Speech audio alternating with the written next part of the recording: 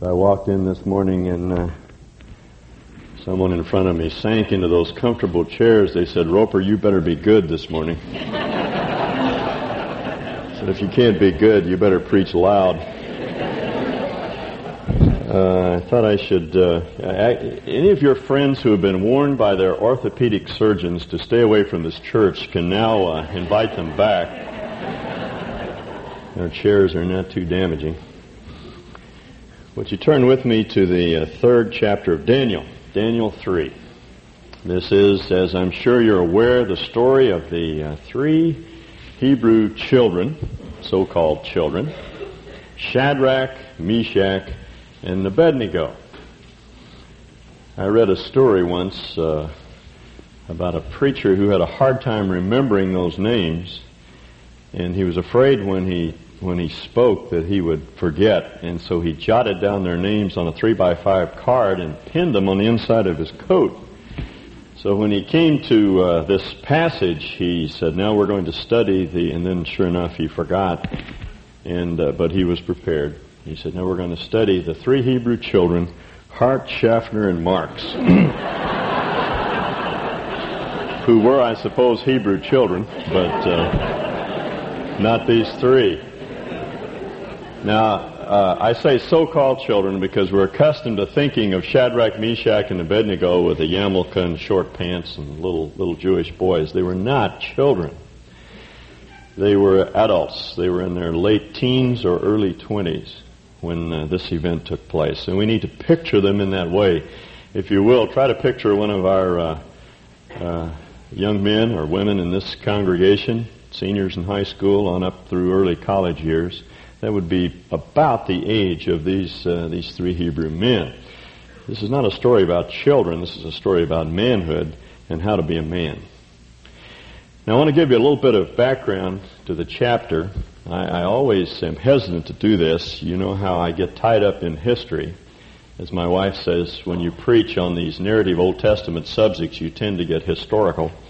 And I know I say too much. I heard once about a little girl who came home from kindergarten, her first day in school, and her mother said, "What did you learn, dear?" And she said, "Too much."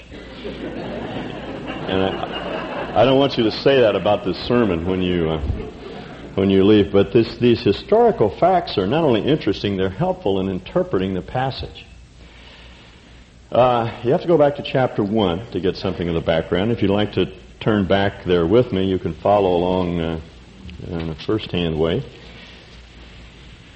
About 605 B.C., right at the tail end of the 7th century before Christ, Nebuchadnezzar and the Babylonian army sacked Jerusalem and took off to Babylon a number of Judean princes, sons and daughters of the royal family in Jerusalem. They were taken to Babylon, and Nebuchadnezzar and his court chose the best-looking, the most handsome, the most physically fit, the brightest of these young men, and put them through an intensive training course to re-educate them for the Babylonian court. They must have been about 14 or 15 years of age when this took place. According to chapter 1, they were taught Babylonian literature and language, which means they had to learn all of the languages that were spoken in Babylon at that time, Aramaic and Akkadian and other languages. And they had to read the literature of the Babylonians, which meant they were introduced not only to history and science and economics, but they were introduced to the Babylonian pantheon of gods and their mythology. And they submitted to this. Apparently their faith was strong enough that it was not overwhelmed by schooling in Babylonia. Secondly, their names were changed. If you read verse 6, it says, "Among these were some from Judah, Daniel, Hananiah, Mishael, and Azariah." And their names are all what Old Testament scholars call theophoric names. That is, they are God-bearing names. They bore the name of the God of Israel. Daniel's name means God is judge. Daniel Elohim, God is the judge. All of these names are combinations of the name of God. But their names were changed to reflect Babylonian thinking. It was all a process all part of naturalizing these young men and getting them into the Babylonian culture. They were given new names, and all these names are reflections of the Babylonian pantheon of gods. They're all combinations of Babylonian gods. Belteshazzar, for example, which was Daniel's name when it was changed, is based on the name of the god Bel, or Baal, as he was known in Canaan. That was Nebuchadnezzar's god. Abednego, his name means servant of Nebo. Nebuchadnezzar's name is based on the name Nebo as well. So they're all given pagan names that reflected pagan thinking, pagan religions. They submitted to all of this, but there was a point at which they drew the line, as we'll see. Daniel resolved not to defile himself with the royal food and wine, and he asked the chief official for permission not to defile himself in this way. And the question is why? Why would he stop at this point? He permitted his name to be changed. He underwent re-education in the Babylonian thought world. Why would he stop at this point? Well, we're not told in the text. But there are some good guesses. Some have said that these were meats that were offered to idols. But that's probably not the case. Or if it were, it wouldn't be a problem. That's a New Testament problem. Remember, we ran into that one when we were going through Corinthians. And we can't transport that New Testament problem into the Old Testament. So that's probably not why he refused to eat at the king's table. Some have said, well, the food wasn't kosher. And it's true, it wasn't. But we know from the books of Ezekiel and Hosea that no food in Babylon was kosher. They had to forego all of the kashrut system, the Levitical dietary system, because all food was unclean in Babylon. There was no way that they could keep the Levitical dietary ordinances in Babylon. So that apparently was not the problem. When you dig a little further, you discover what's going on. In the ancient world, when you ate at the king's table, it was symbolic of aligning yourself with him politically. In other words, you subscribed to his policies, whatever they were. It's somewhat like as the medieval knights would vow fealty to their king, and they would eat at his table as what's the name of the guy with the round table? That guy. They ate at his table, and they subscribed to his policies, you see. Now, this was the problem. To eat with the king, it wasn't a matter of food per se. To eat with the king was to align yourself with him.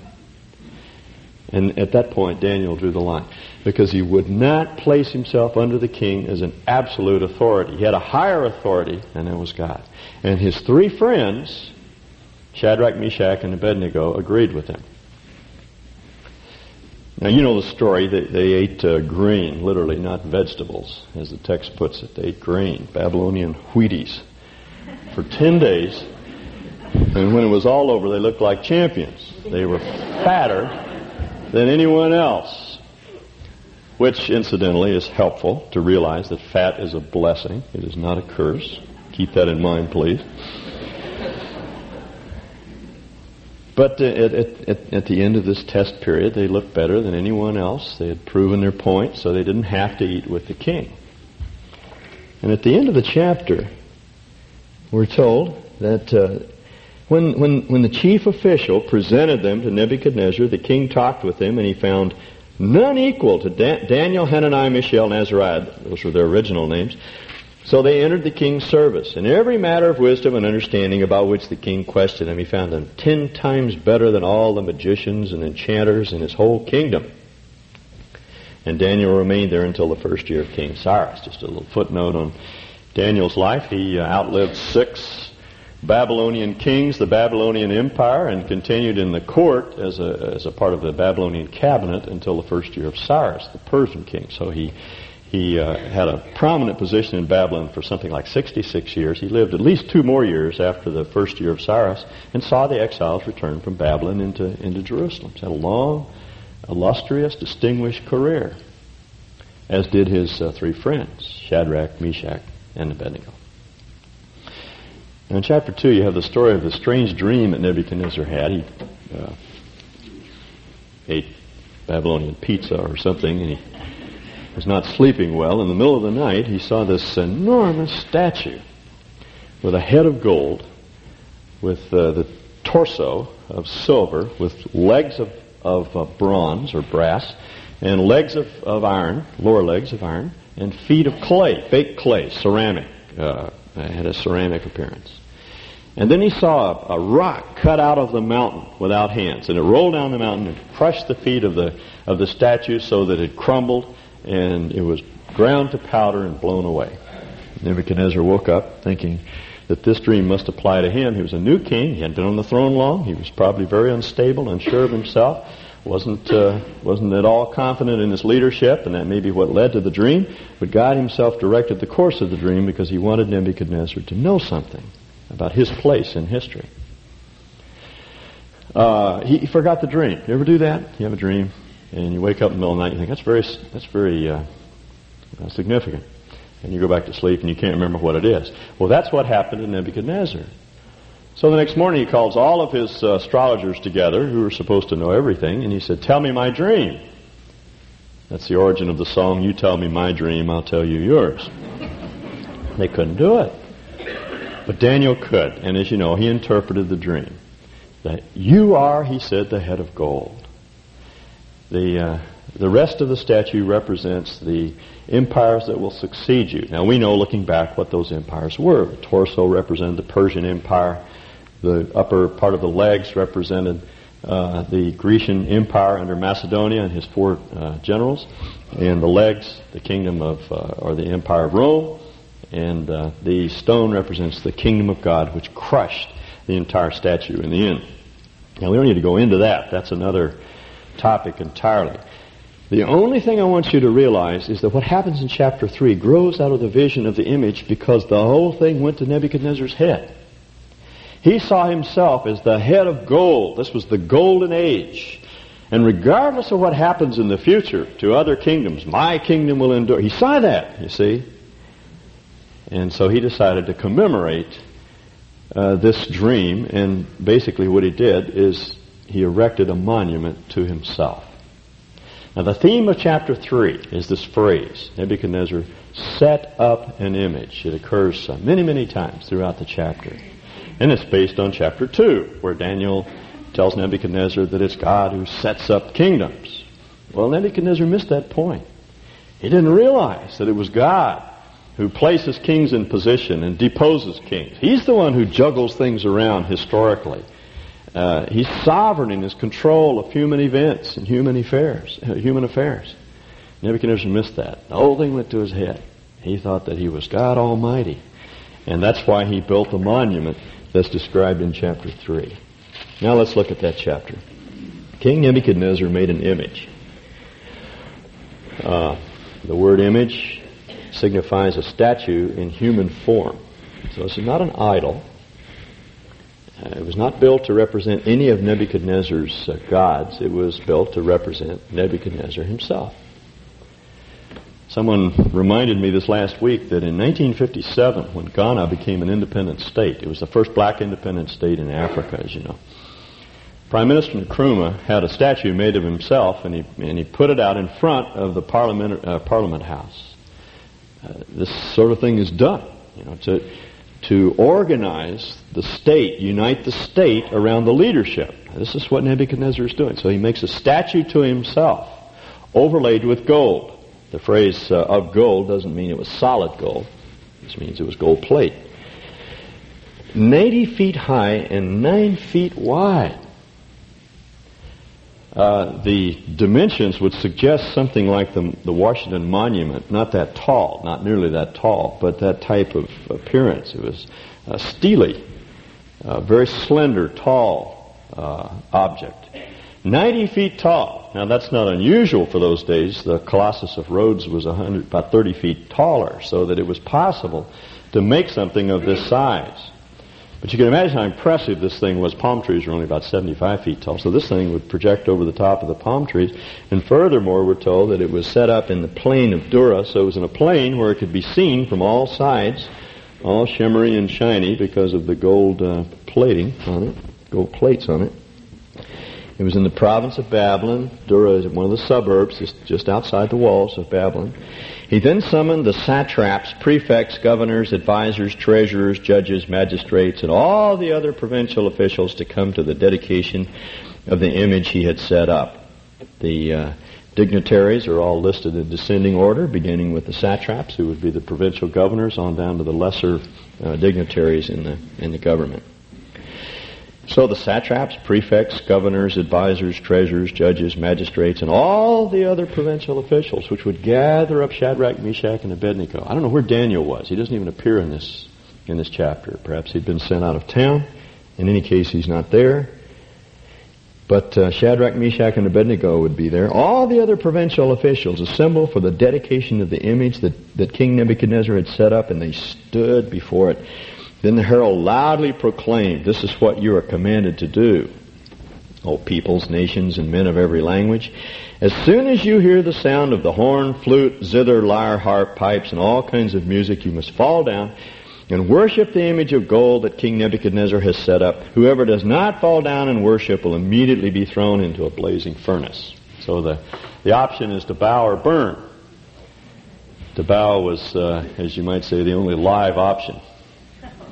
These furnaces were brick kilns. They found dozens of these things in the Babylonian, in the area of Babylon. They looked like train tunnels. One end blocked off, the other end open with ventilation shafts in the top, and they were charcoal fired. They could force a draft on these things and raise the temperature to about 1,000 degrees centigrade. So this is no laughing matter. It was very obvious who was the boss, who was the king, no question. The option was to serve Nebuchadnezzar, serve the state, kneel down to him, make him absolute, or die. There's no question about it.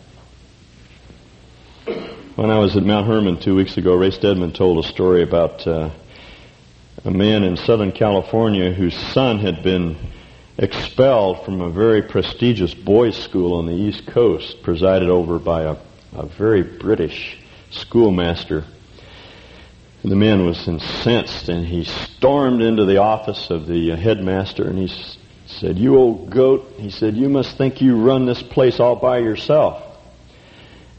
The gentleman stood up, looked at him for a moment, and he said, "Sir," he says, "your manners are atrocious, and your grammar is crass, but you have definitely grasped the situation."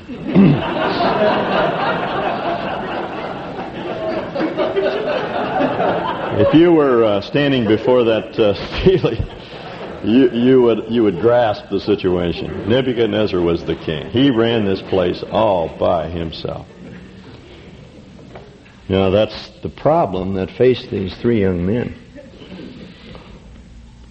Verse 7, we're told, therefore, as soon as, the text makes it very clear, as soon as they heard the sound of the horn, the flute, the zither, the lyre, the harp, and all kinds of music. By the way, that phrase will occur over and over and over again, and it's there for effect. It's there for a satirical effect. The author of the book is poking gentle fun at all the pomp and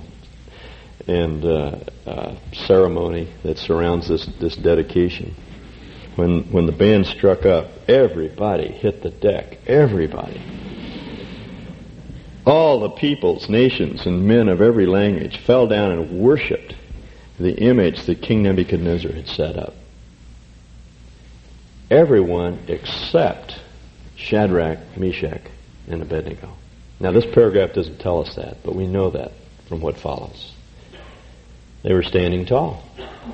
And being officials in the province of Babylon, the city of Babylon, they were probably in the front ranks. They stood out like sore thumbs. These three men, everybody else down on their faces in the dirt, and these three men standing there. Now, I don't know about you. If I had been standing there thinking about what I was going to do before the band began to play, I could probably justify in various ways not standing up. I might think, well, after all, Babylon, Nebuchadnezzar paid for my education. I owe it to him. Or I might think, well, I could bow down with mental reservations. Like the little girl who was told to sit down, and she said, I'm sitting down on the outside, but I'm standing up inside. You could bow down on the outside, but you could stand up on the inside. Or you could think, well, it's sin to bow down, but I can confess that sin and I'll be forgiven, and then everything will be all right. Or I could think, well, think of what I can do for my family. I'm in an important position. Or think of what I can do for other Jews in the kingdom because of my prominence. But you see, the issue was very clear cut. Exodus 20 says, "You shall not make for yourself an image of anything that's in the sky or on the ground or in the sea. You shall not bow down to it. You shall not worship it." How clear can you get? God said, "You shall not bow down to any image." Nebuchadnezzar says, "Bow down or burn." They didn't have any option. There wasn't any way to justify it. It was a clear-cut choice of obedience to God or man. Which would they do? They would not bend. So they stood there. Well, there are always some snitches in every crowd. Verse 8 says, "At this time some astrologers came forward and denounced the Jews." Interesting idiom in Hebrew. They ate the pieces of the Jews. It's very much like our idiom, I think, to chew out. They chewed out the Jews. They said to King Nebuchadnezzar, oh, by the way, and notice they're Jews, a little bit of racial overtones here as well. And the word for astrologers here is the young men of the Chaldeans, which would indicate that these were the young men that had been trained alongside Shadrach, Meshach, and Abednego and Daniel, and who had been passed over for the higher positions that were given to these three men. So there may have been a great deal of jealousy involved as well. They said to King Nebuchadnezzar, "O king, live forever. You have issued a decree, O king, that everyone who hears the sound," here we go again, "the sound of the horn, the flute, the zither, the lyre, the harp, the pipes, and all kinds of music must fall down and worship the image of gold, and that whoever does not fall down and worship will be thrown into the blazing furnace. But there are certain Jews whom you have set over the affairs of the province of Babylon, Shadrach, Meshach, and Abednego, who pay no attention to you, O king. They neither serve your gods nor worship the image of gold you have set up." The first charge was false. The second and third charges were demonstrably true. There they stood. They would not bow. Furious with rage, Nebuchadnezzar summoned Shadrach, Meshach, and Abednego. He did not want to go on hearsay. He knew these young men. He wanted to spare them if possible. So he called this impromptu hearing. And he asked them, "Is it true? Is it really true, Shadrach, Meshach, and Abednego, that you do not serve my gods or worship the image of gold I have set up? Now let me give you another chance," he says. "When you hear the sound of the horn, flute, zither, lyre, harp, pipes, and all kinds of music, if you're ready to fall down and worship the image I made, that's very good. But if you do not worship it, you will be thrown immediately into a blazing furnace. Then what God will be able to rescue you from my hand?" If you know anything about Nebuchadnezzar from history, you know that he was a ruthless tyrant. It's remarkable to me that he would give these men a second chance. It gives us some idea of the kind of respect that they commanded in the Babylonian court. He didn't want to kill them. He wanted to give them another chance. So now they have a chance to rehearse again all the reasons why it would be a good thing to bow down. Definitely was hazardous to your health to not bow down. But the issue was settled. They'd already made up their minds. At some point, perhaps in the very beginning, when they had the choice between aligning themselves with the king's policies or aligning themselves ultimately with God, they had decided in the cold light of the day, when this kind of a conflict comes, that we will either choose the will of God or the will of man. We will choose the will of God, no matter what it costs us. We don't need a second chance. And that's why they say to the king in verse 16, "O Nebuchadnezzar, we do not need to defend ourselves before you in this matter. If we are thrown into the blazing furnace, the God we serve is able to save us from it." The question he raises is, what God can deliver you? They say, our God can. "The God we serve is able to save us from it," that is, from the furnace, "and he will save us," same word, "from your hand, O king. But even if he doesn't, we want you to know, O king, that we will not serve your gods or worship the image of gold you have set up." Now, there are some lessons for us here in this. This, I think, is the centerpiece of the whole narrative. And there are some lessons here for us in this paragraph in terms of civil disobedience or disobedience to other authorities in our life, such as our employer or someone else who's placed in a position of sovereignty, authority over us. How do we handle those situations? Well, the first thing to notice is that they were civil when they had to disobey. They were respectful. The language here is the language of the court. It's highly respectful. The New Testament says that there will be times that we have to take stands against the state or others which are difficult, and they really involve an unwillingness to submit to someone else's rule or will. But in those times, we need to do it with respect. It's always wrong to dishonor or show disrespect to the person who's in a position of leadership over us. There's a reason for that. It's because authority has been placed into our world because we live in a fallen world. God sets up kings. God institutes government. Without it, civilization as we know it would be impossible. Given our fallen state, men and women would destroy each other. There would be total anarchy. So there have to be rules. There have to be laws. And there has to be a government to see to it that those laws are kept. The alternative is chaos and anarchy. And so whenever we have to disobey the state or our employer, we need to do it in such a way that we don't undermine the principle of authority itself.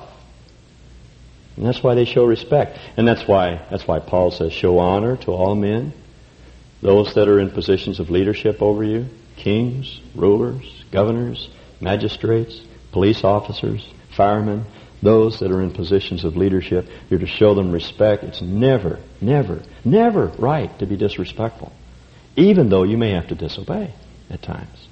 Because to do so is to undermine the underpinnings of society. We can destroy civilization if we don't support the principle of authority. And that's why they're respectful. They're civil. The second thing that they do is that they base their stand on a clear-cut scriptural issue. This is not a matter of personal conscience. This is a matter of Scripture. This means that you cannot drive 75 just because you disagree with the law that says 55 miles an hour. See? We're talking about scriptural issues.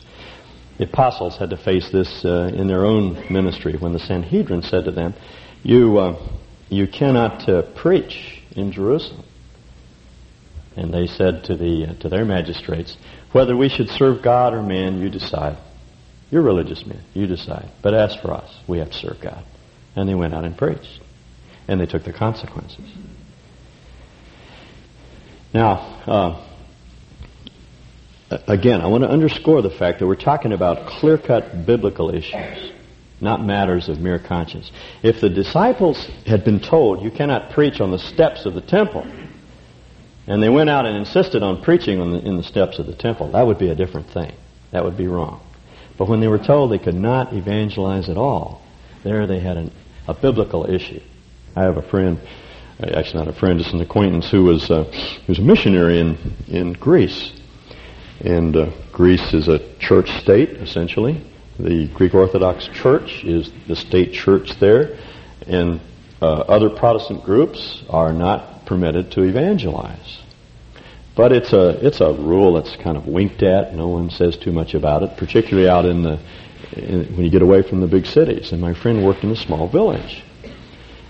And he was passing out tracts one day. And the local magistrate came by and said, you can't do that. And the man said, well, I have to do that. The Scripture commands me to evangelize. He said, well, you can't do that. You can't pass out tracts. Look, you can talk to your friends. Just don't pass out tracts. So the man goes and gets his hammer and nail, and he nails the tract on the telephone pole right out in front of the police station. And the police come out and they say, look, friend, we don't want to put you in jail. We don't want to create problems. Just don't pass out tracts. So his next step was to nail a tract on the door of the judge.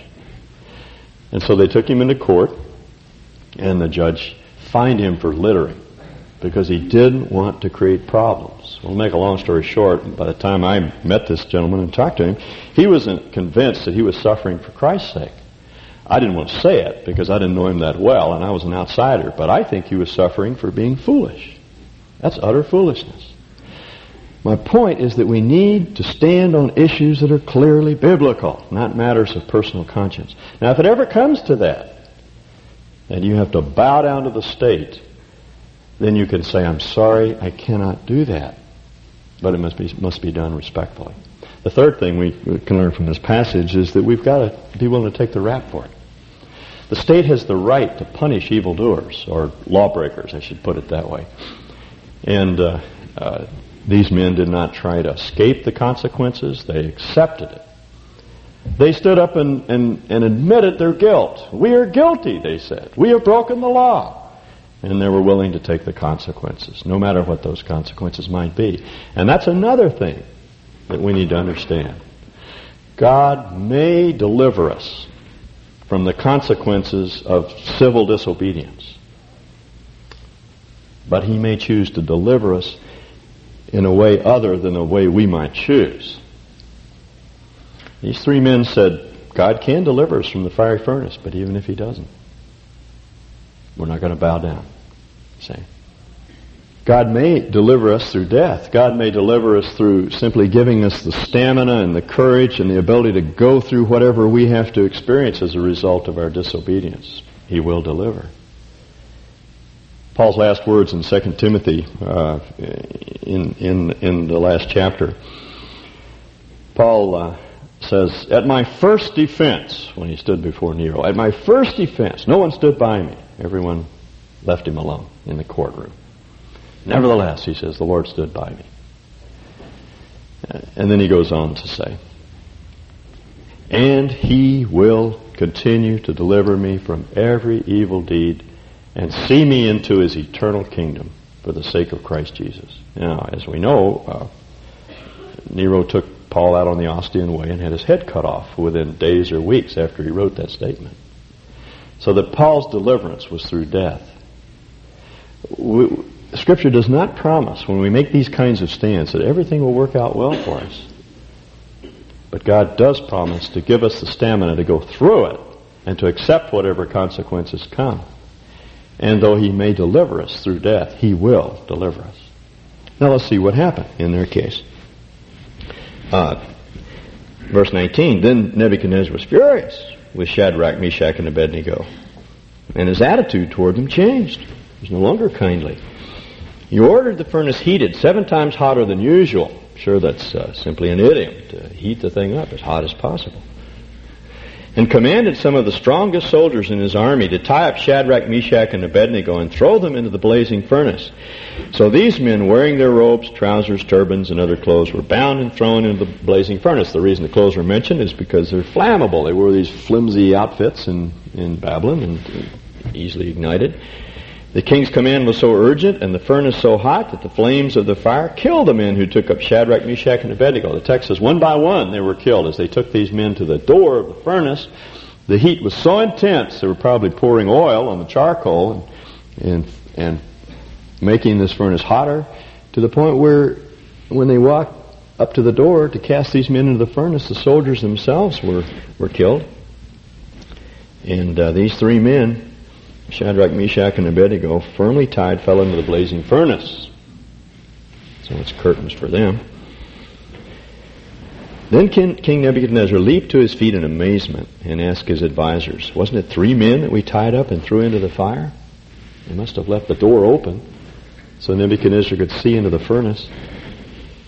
They replied, certainly, O king. He said, look, I see 4 men walking around in the fire, unbound and unharmed, and the 4th looks like a son of the gods. The King James translates that phrase, the son of God, as though this is a reference to Christ Himself. This is a pagan king. He had no knowledge of our Lord Jesus. He saw something, he looked like deity. That's his point. Looks like a god walking with these 3 men. Nebuchadnezzar then approached the opening of the blazing furnace and shouted, Shadrach, Meshach, and Abednego, servants of the Most High God, come out, come here. So Shadrach, Meshach, and Abednego came out of the fire, and the satraps, prefects, governors, and royal advisors crowded around them. They saw that the fire had not harmed their bodies, nor was a hair of their heads singed. Terry was telling me last week that he was pouring gas into the carburetor of our old clunker bus out here last summer, and the thing blew up and singed all the hair off of his face, his eyes, and the top of the front of his hair. But these men had gone through the furnace, and there was not a single hair singed. Their robes were not scorched, and there was no smell of fire on them. I always think of this passage with reference to Paul's statement that we are more than conquerors through him who loved us. They didn't come out of the furnace looking like something the cat had dragged in. They weren't burned and singed, their clothes hanging on them by threads. They stepped out of the furnace triumphant. Then Nebuchadnezzar said, "Praise to the God of Shadrach, Meshach, and Abednego, who has sent his angel and rescued his servants. They trusted in him and frustrated the king," is the idea. They frustrated, the NIV has defied the king's commandment, but it's the idea of frustrating the one in authority. Because they were willing to give up their bodies rather than serve or worship any god except their own. Therefore I decree that the people of any nation or language who say anything against the God of Shadrach, Meshach, and Abednego be cut into pieces, and their houses be turned into piles of rubble, for no other God can save in this way. Remember what he said earlier? What God is there that can deliver from my hand? Now he says there's no God, no other God that can save in this way. So that Judaism was made a legal religion in Babylon. Jews were permitted from that point on to worship God in their own way because of the actions of these men. In other words, God was exalted in the eyes of the pagan world because they took this stand. And then we're told that the king promoted Shadrach, Meshach, and Abednego in the province of Babylon. They themselves were exalted. And then, interestingly enough, Nebuchadnezzar took his first steps toward conversion. We know from chapter 4 that he became a believer as a result of a series of experiences that he had, one of which was his insanity. But in the text, in the original text of Daniel chapter 4, the first 3 verses of chapter 4 belong to chapter 3. So that when Nebuchadnezzar publishes this open letter to the rest of the world, it's an expression of what Nebuchadnezzar himself had learned as a result of this experience. Chapter 4, verse 1, King Nebuchadnezzar, to the peoples, nations, and men of every language who live in all the world, may you prosper greatly. That's merely a greeting. It's my pleasure, or it pleases me, to tell you about the miraculous signs and wonders that the Most High God has performed for me. How great are his signs, how mighty his works. His kingdom is an eternal kingdom. His dominion endures from generation to generation.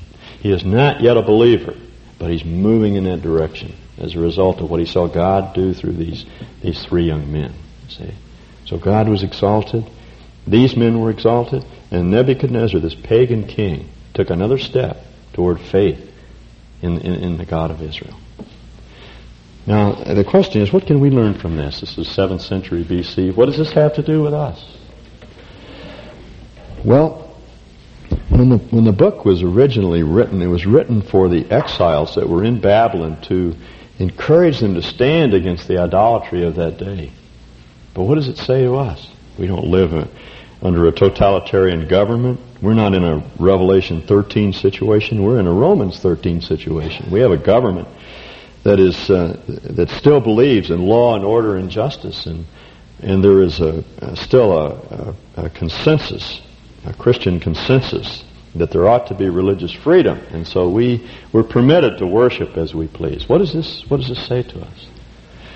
Well, it does say that there may come a time when we have to say no to the state, when the issue is this clear.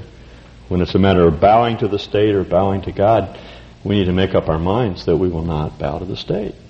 That God is the ultimate authority in our life, and we will choose him and please him rather than man. But I think myself where this passage applies today is in the kind of problems, situations that we find ourselves in where we have to make hard decisions for God that go against the will of the people around us. I was talking to one of our growth group leaders this past week, and he told me about a conversation that he had with someone in the growth group, a man who works for a company here in Boise. And there was a young woman in that company who was leaving town, and they were sending her off with a party. And they were passing around a card, a going-away card. And this Christian man looked at the card when he came his way. They were expecting everyone to sign it, and it was vulgar. And he looked at the card, and he was faced with the same kind of decision. Am I going to sign this card or not, you see? And he chose not to. He passed it back to the person that was showing it around, and he said, I'm sorry, I really would prefer not to. And at first they didn't understand, because they thought he had something against the young woman who was leaving. That wasn't the issue at all. It was a matter of serving God rather than man. Someone else mentioned that they have a friend who is an accountant here in town, who was asked by his employer to juggle the books. He's a Christian man. He said respectfully, I'm sorry, I can't do that. I can't do that. He lost his job. Some of you know my friend John Landreth, who was at one time sales manager for a large pneumatic tool company down in California. He was making over $100,000 a year. His employer asked him to procure women for buyers who came from out of state and were staying in that area. John said, I'm sorry, I can't do it. He didn't want to impose his morality on the other man. He said, if you want to do that, that's you must make that choice, but I can't do it. He was fired. He lost his job. He went into bankruptcy, and some of you know the rest of the story. He contracted cancer later, and he's now with the Lord. And if you looked at the external elements of his life, from that point on, things very much went downhill for John Landreth. But he would say with the 3 Hebrew children, God can deliver me. He can preserve me in this job, if necessary. But if he doesn't make any difference. I'm not going to do it, see. Those are the kind of choices that we have to make. They're hard choices. But we need to make up our mind right now in the cold light of day, when we don't have these pressures on us, that when these choices come, we will serve God rather than man, and will leave the consequences up to him. He may deliver you miraculously, or he may not. He may simply walk with you through the fire. As Isaiah 43 puts it, the promise that God made to the returning exiles is that when you walk through the river, I'll be with you. When you go through the fire, I'll be with you. See, this son of the gods here was God himself, or the angel of the Lord, walking through the fire with these men. And the pain for them was alleviated. It may not be for you. It may be very painful, but God will walk with you through it. As Paul puts it in 2 Timothy, at my first defense, no one stood by me. Nevertheless, he says, the Lord stood by me. He'll walk with you through it. He'll give you the courage to face whatever you have to face. And he'll deliver you in one way or another. Let me just raise a question in your minds. I'll leave it with you, because this is in one of those fuzzy areas where it is very difficult to be definitive. But let me just raise an issue. Let me phrase it as a question.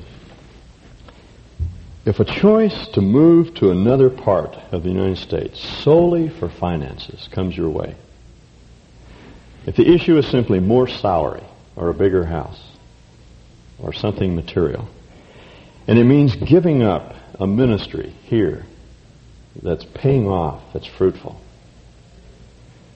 is that the will of God or not?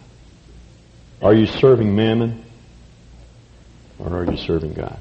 I just raised that question. Some of you know Steve Rowe. His father was MBA from Stanford, rising young executive with Standard Oil, and he had an outstanding ministry to young businessmen in the San Francisco area 20 years ago. And as you know, Standard moves their people quite regularly. And he had the choice between going up and out or staying where he was and never prospering in that company. And he chose the latter because he felt that in his case, he had a ministry to men that God had given to him. He made that hard choice. And for the rest of his life, he was just kind of a flunky in Standard Oil. And I just raised that question. It may be God's will to go to another place, and God will give you a ministry there. Just because you're moving to another part of the country doesn't mean that that's not God's will for you. But for myself, it seems to me that if the only reason we're going is for money, then we've made mammon God. I just ask you to think that through. Let's pray. Father, these are not easy issues. They're moral problems that we need a great deal of wisdom on. We can ponder them, but your Spirit must give us the answers. And so we ask that you would you'd teach us, instruct us, and give us open hearts. Take away whatever it is in our heart that may inhibit us or impair the ministry of the Spirit to us. Help us to listen to you with open hearts and be willing to do whatever it is that you've called us to do. Even the small things, the things that no one notices, because it's a matter of choosing your will for us. Lord, we thank you for all that you've given to us, for what you have given up in order to secure our salvation. And seen in that light, anything that we give up, Father, is momentary and fleeting and lightweight compared to the eternal weight of glory that will be ours. And so we submit ourselves to you and ask that you would do with us as you see fit. And we ask in Jesus' name. Amen.